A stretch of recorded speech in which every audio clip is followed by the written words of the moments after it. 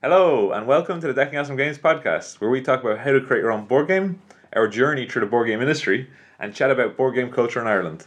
My name is Owen, and I'm joined today by my awesome sister and brother-in-law, Ciara and Brian. Hi, I'm Brian. I'm Ciara. Today we're going to talk about developing board game ideas and creating your first prototype. We'll discuss tips and tricks on how to create your prototypes, what to do when you have it, and what you're trying to accomplish with the prototype. Alright, so you have an idea for a board game. How are you going to flesh it out? I suppose there's two different ways that we've kind of commonly come up with ideas for our games. Is you can either build from the mechanic up or the theme down. I kind of like to, if you're playing a lot of games and you come across a mechanic that you really like, that you can go, oh, what if we did that mechanic with, this little twist, or we put these two mechanics together, or, this is a completely different mechanic that I've never seen in any game. Let's see if we can build a game up from this. I suppose you probably kind of go more for, this would be a great theme for a game. Yeah, I did it, especially for dice owners anyway. I did it team down. Coming up with the idea of summoning creatures. So similar to like Yu-Gi-Oh! And Magic the Gathering and that kind of stuff. But I was trying to figure out a cool way, because summoning the monsters seems to be the most coolest part of that game. And there's all this ideas about creating the symbols and symbology around the summoning. And also using the lore that was already out there between like Enochian and Demonology. Especially with Demonology, there's always like these Satanists and stuff like that coming up with these summoning symbols, and trying to create a actual game around that. And it wasn't until the first few prototypes, at least, that the idea behind dice and using the dice as some sort of conduit to actually create the symbols around the summoning, that kind of came about. So yeah, it was probably team down. That's probably what I went with. Yeah, I know mechanic up can provide you with another kind of complication where I've changed the theme of, say, bumper bots, where it's a kind of chaotic worker placement. You tell your workers where to go, but they might run away on you or do their own thing.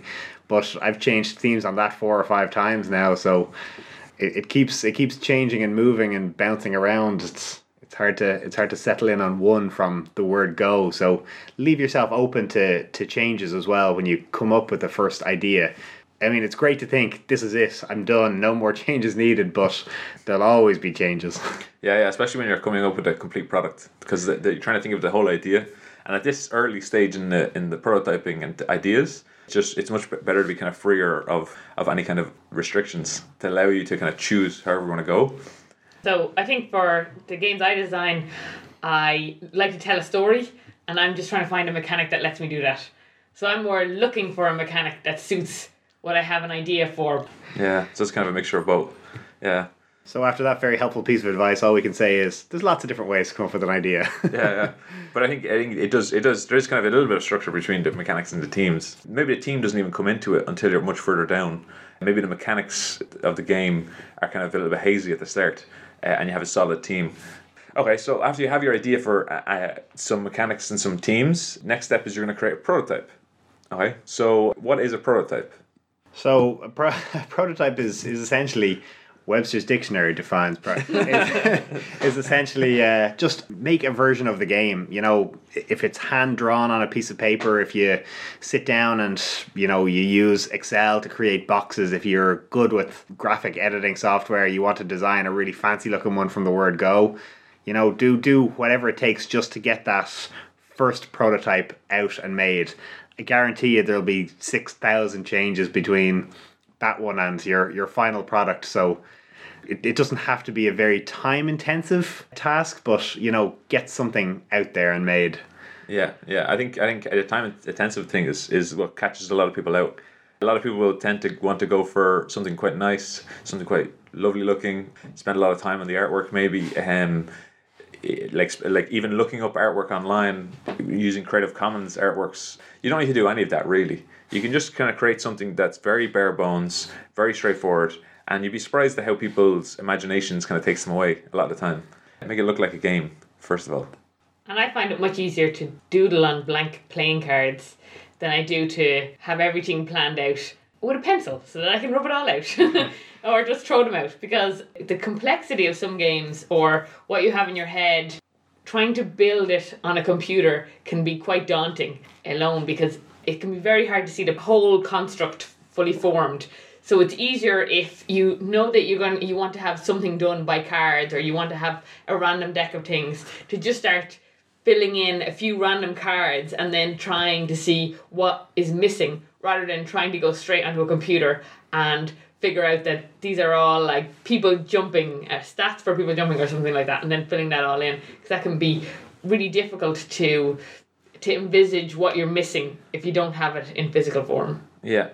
I think board game designers have a problem when they're doing their first prototype or their first game, is that they see prototyping in other industries or even in other board gamers, and they see it as this kind of structured playtesting where there's like questions and they play a game and then they change the game. For your first prototype, you're probably going to be changing it on the fly. You'll probably play like 1 or 2 rounds and then you'll just like start using your eraser and changing everything or putting in new characters, putting in new mechanics. It's going to be so freeform that actually having any sort of structure is kind of a hindrance. You can, I know you can go onto Amazon and buy 1,000 blank playing cards for a couple of euro, and you know, as the game goes on, you can write new ones and slip them in, swap them out. You can do it all in pencil and rub them out.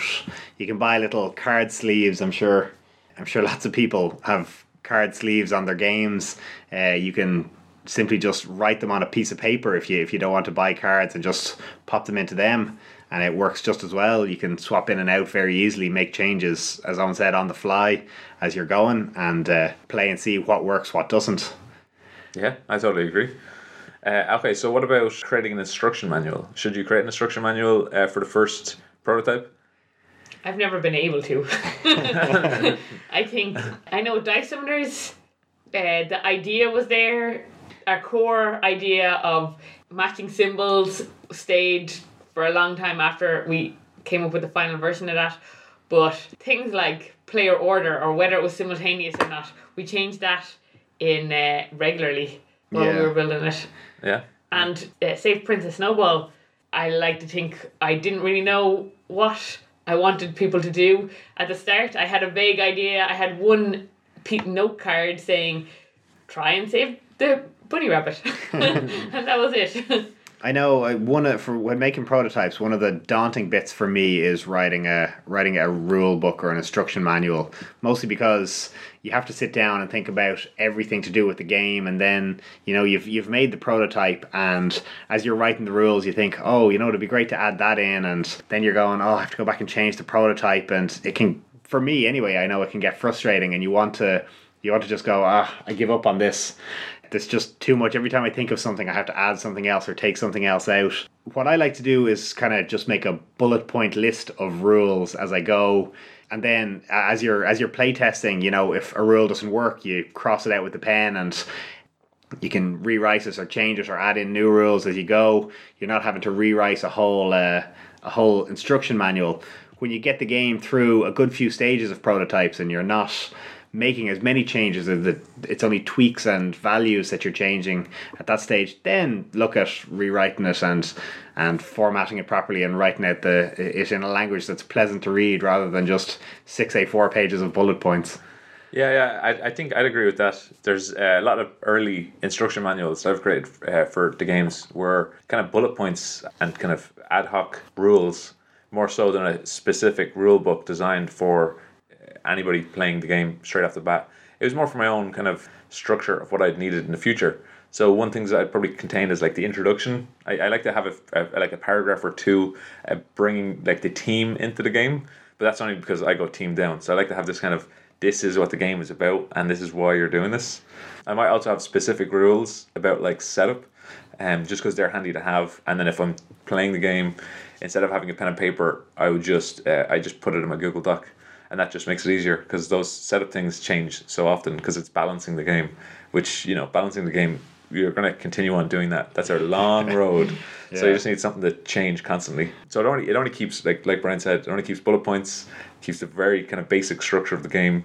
It usually doesn't even contain the rules of the game because they change so often that they're just in my head. So what about the components for the game? Do you guys harvest components from old games you have, or do you go like buy online? Oh yeah, it's always tempting to rob from other board games where you're looking at them going, oh, I need like 10 meeple for this prototype, and you're going, oh, look at that, look at Stone Age over there. I don't need the meeple out of that. I can just rob them.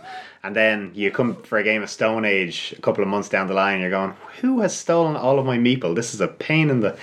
But I know there's, if you are stealing them, make a little note for yourself of where you're stealing them from, just so you don't end up frustrated with yourself down the line. But I like to buy them if I can. I know there's a few websites out there without giving many plugs. I know there's Spiel Material and even Amazon. A lot of the large conventions will have component shops and stuff there that you can pick up. I need 20 different cubes, I need a few little cylinders, I need a handful of meeple. Oh, here's some funny little pieces, I might include them. And legacy games are very good as well, because at the end of the legacy game you have no need for the components anymore. So they're really good to reuse and recycle. Yeah, you'll tend to pick up a whole lot of different components as you're going through developing the board game, and a lot of them you might not even need for the first prototype. Like, because some of them you'll have an idea for, like, resources and for like meeples and stuff like that. And you can put those in, but you don't have to be too strict on yourself to say that those are the components for the rest of the board game. So always feel free to not be restricted and just kind of take them out, put them in, kind of whatever you want. And card sleeves are very good. So writing on blank cards, as well as that, if you wanted to print out stuff, you can use those blank cards as a backing and just keep them in a card sleeve, so that you can put your clip art or whatever it is you found off the internet to try and make the card in the first draft form in front of that, and they can kind of give it a bit more of a real playing card feel. Yeah, that's what we did for Save Princess Snowball and for Dice Summoners, is we use sleeves, because it just makes developing a game so much easier, because you never are final about it. You can just print off another A4 page of cards, slide them into the sleeves, and then you're away. Early stages in the game where you're not really that confident as to what the mechanics will look like, or the rules, try and make it as easy as possible to change. It can feel a little bit like you've wasted a lot of time if you try and make really nice components at the start. It's perfectly fine as well for like hexagons and things to just cut out some hexagons by hand with a scissors and see if hexagons work, because maybe square tiles will be easier, or maybe you decide that you don't want that element, you want a flat game board.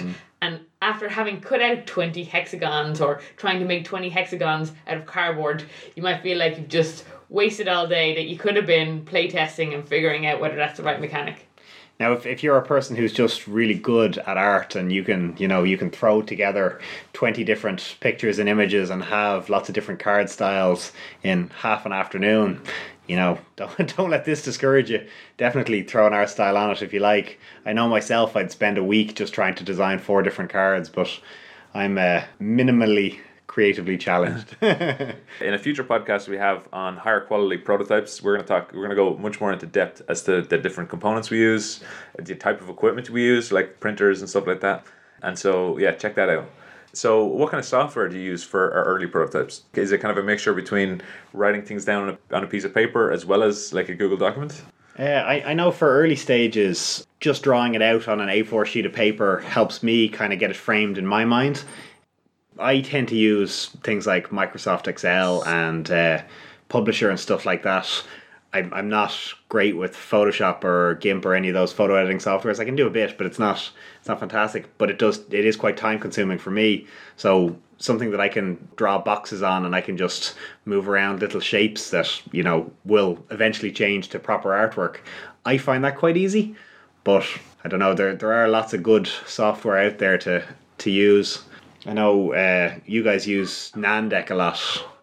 Yeah, I like to use Nandeck for the first prototype. It allows you to create production quality components, which might seem kind of daunting at the start. It's kind of well known in the board game industry to develop the final edit, so it can be kind of difficult to generate this stuff. It's primarily used to mass manufacture a lot of components that are very similar. So when it comes to Dice Summoners, that's like, it can do all of the creatures and it can do all of the curses, but it can be hard to tweak it if you don't know what you're doing. But because I'm so used to it, I find it very easy to use. It's not something you should learn on your first prototype. Definitely just do whatever kind of software feels good for you. If you have never used software, just feel free to use pen and paper or just use Microsoft Paint. A lot of the best prototypes we've created have been started in MS Paint. Dice Summoner started off in MS Paint as well. So yeah, feel free to just kind of do whatever feels great. The only problem with MS Paint is changing it is difficult. Yeah. Because you're kind of stuck. It's just pixels on a page. I know if there's a few of you designing games together, like someone will always have the original idea and will always be kind of spearheading the changes and that. But if there's a few of you working together, Dropbox is a great way of kind of keeping track of what version you're on and everyone being able to access us. It's easier than sending 6 files back and forth every time going, check these out, what do you think? Or do you guys want to make changes? Then 2 people make changes at the same time and now you have lots of different versions. Dropbox is a very handy one for going, here's the most up-to-date file, and you don't even have to pay for Dropbox if you don't want. You can get Dropbox for free and share all the details and pictures and files and everything with everyone else working on it. Yeah, we also have some other software we use, but like a lot of it is kind of further down the line. So things like Slack are very handy if you're doing with a group of people. If you're only developing the board game by yourself, it's not a big deal. But Slack is very handy to just talk to people. It's like an instant messaging for companies, and you can have like topics around it, which kind of helps a lot, just discussing your idea with other people. Okay, so what do you do with your prototype after it's created? I like to sit there and marvel in my own majesty. I'm brilliant. This game is fantastic. It needs no changes whatsoever. You're ready to sell it to Hasbro. That's it. You've got it. You know. This is it. You're retiring. Playtest it. Because when you sit down and you playtest, you're like, I've thought of everything. I have every rule covered. I have every possible eventuality. And then you'll sit down and someone will do something on the very first turn. You'll be like, oh God, I never thought of that. Yeah, get out and playtest it. Find a group of friends that likes board games, that doesn't like board games, and sit down and just play it. It's the best way of kind of getting feedback and finding out what needs to change, what doesn't. Yeah, I totally agree. Creating the first board game can feel like very emotional, So you do put a lot of your own emotions into it. So when you do start getting feedback for the board game, it's very difficult for you to even figure out where this kind of stuff is coming from. So a lot of problems will be that when you're developing this board game idea with the mechanics and the teams, and you're creating your first prototype, you kind of imagine it in a certain state. So it could be like medium to mid game state or the end game state where you have like lots of cool things happening. But maybe the game looks totally different at the setup. And so those are the kind of questions that playtesting is going to bring up. Because, yeah, you're not going to know what your game is going to look like until you create it. It has way too much permutations, way too much length of time. You don't know how long the game is even going to last when you first create it. So all those things will start coming to light as you create your first prototype. But yeah, just know that the more you put into it, the better it's going to be. So and don't try not to take it too personally if people are bringing back feedback on your playtest, because obviously the artwork's going to be bad. Obviously the mechanics are going to be pretty bad, and the team. But that's because it's the first prototype. When you're at your 40th prototype, it'll look totally different, and it'll be something to be proud of. But we can talk later in a later podcast about more of the details on playtesting. Yeah, we do have another podcast coming out shortly about how to do playtesting, the do's and don'ts, how to not be that guy who argues with you about everything. But we'll cover all of that in a future one as well. Yeah, so I'll just talk about the first prototype of Dice Summoners then. There's the first prototype was mostly team based.